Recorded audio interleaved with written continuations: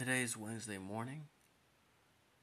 You are amazing, incredible, terrific, spectacular, wonderful, worthy, worth it, and always, always enough. No matter what has happened and what's going on in life, you have survived 110% of your hardest days. I repeat, you have survived 110% of your hardest days. Nothing is impossible. The word itself says when you split it up, I'm possible. I am so happy you're in this world. I believe in you. I'm proud of you. You're going to break every barrier that ever stands in your way. You're going to go further than you ever thought possible. You're going to move mountains and skyscrapers.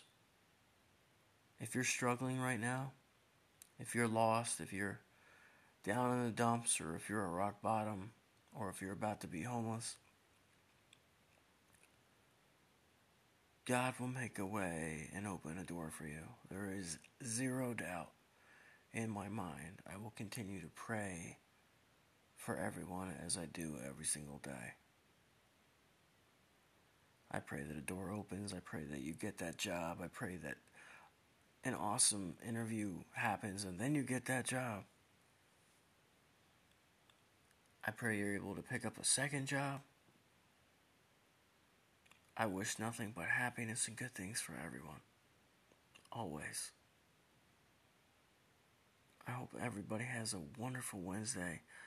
I'm taking today off because my depression is through the roof.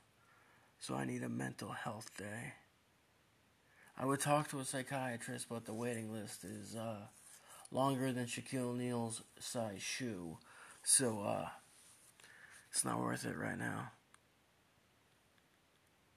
It's okay to have free insurance, but when you have free insurance, you're on a waiting list. Like, I feel like Rosa Parks, like, I'm being told to go to the back of the bus. It does not matter that you have free insurance. You're on a waiting list like everybody else. And because you have free insurance, they're going to put you at the back of the back. And they'll get to you when they feel like it. And that's really sucky. That's really crappy because I'm going through it right now and I'm having a hard time. I still choose to show up every day because I was told at a young age showing up is the most important thing in your life. So I'm happy all of you are showing up as well. And we're in this together.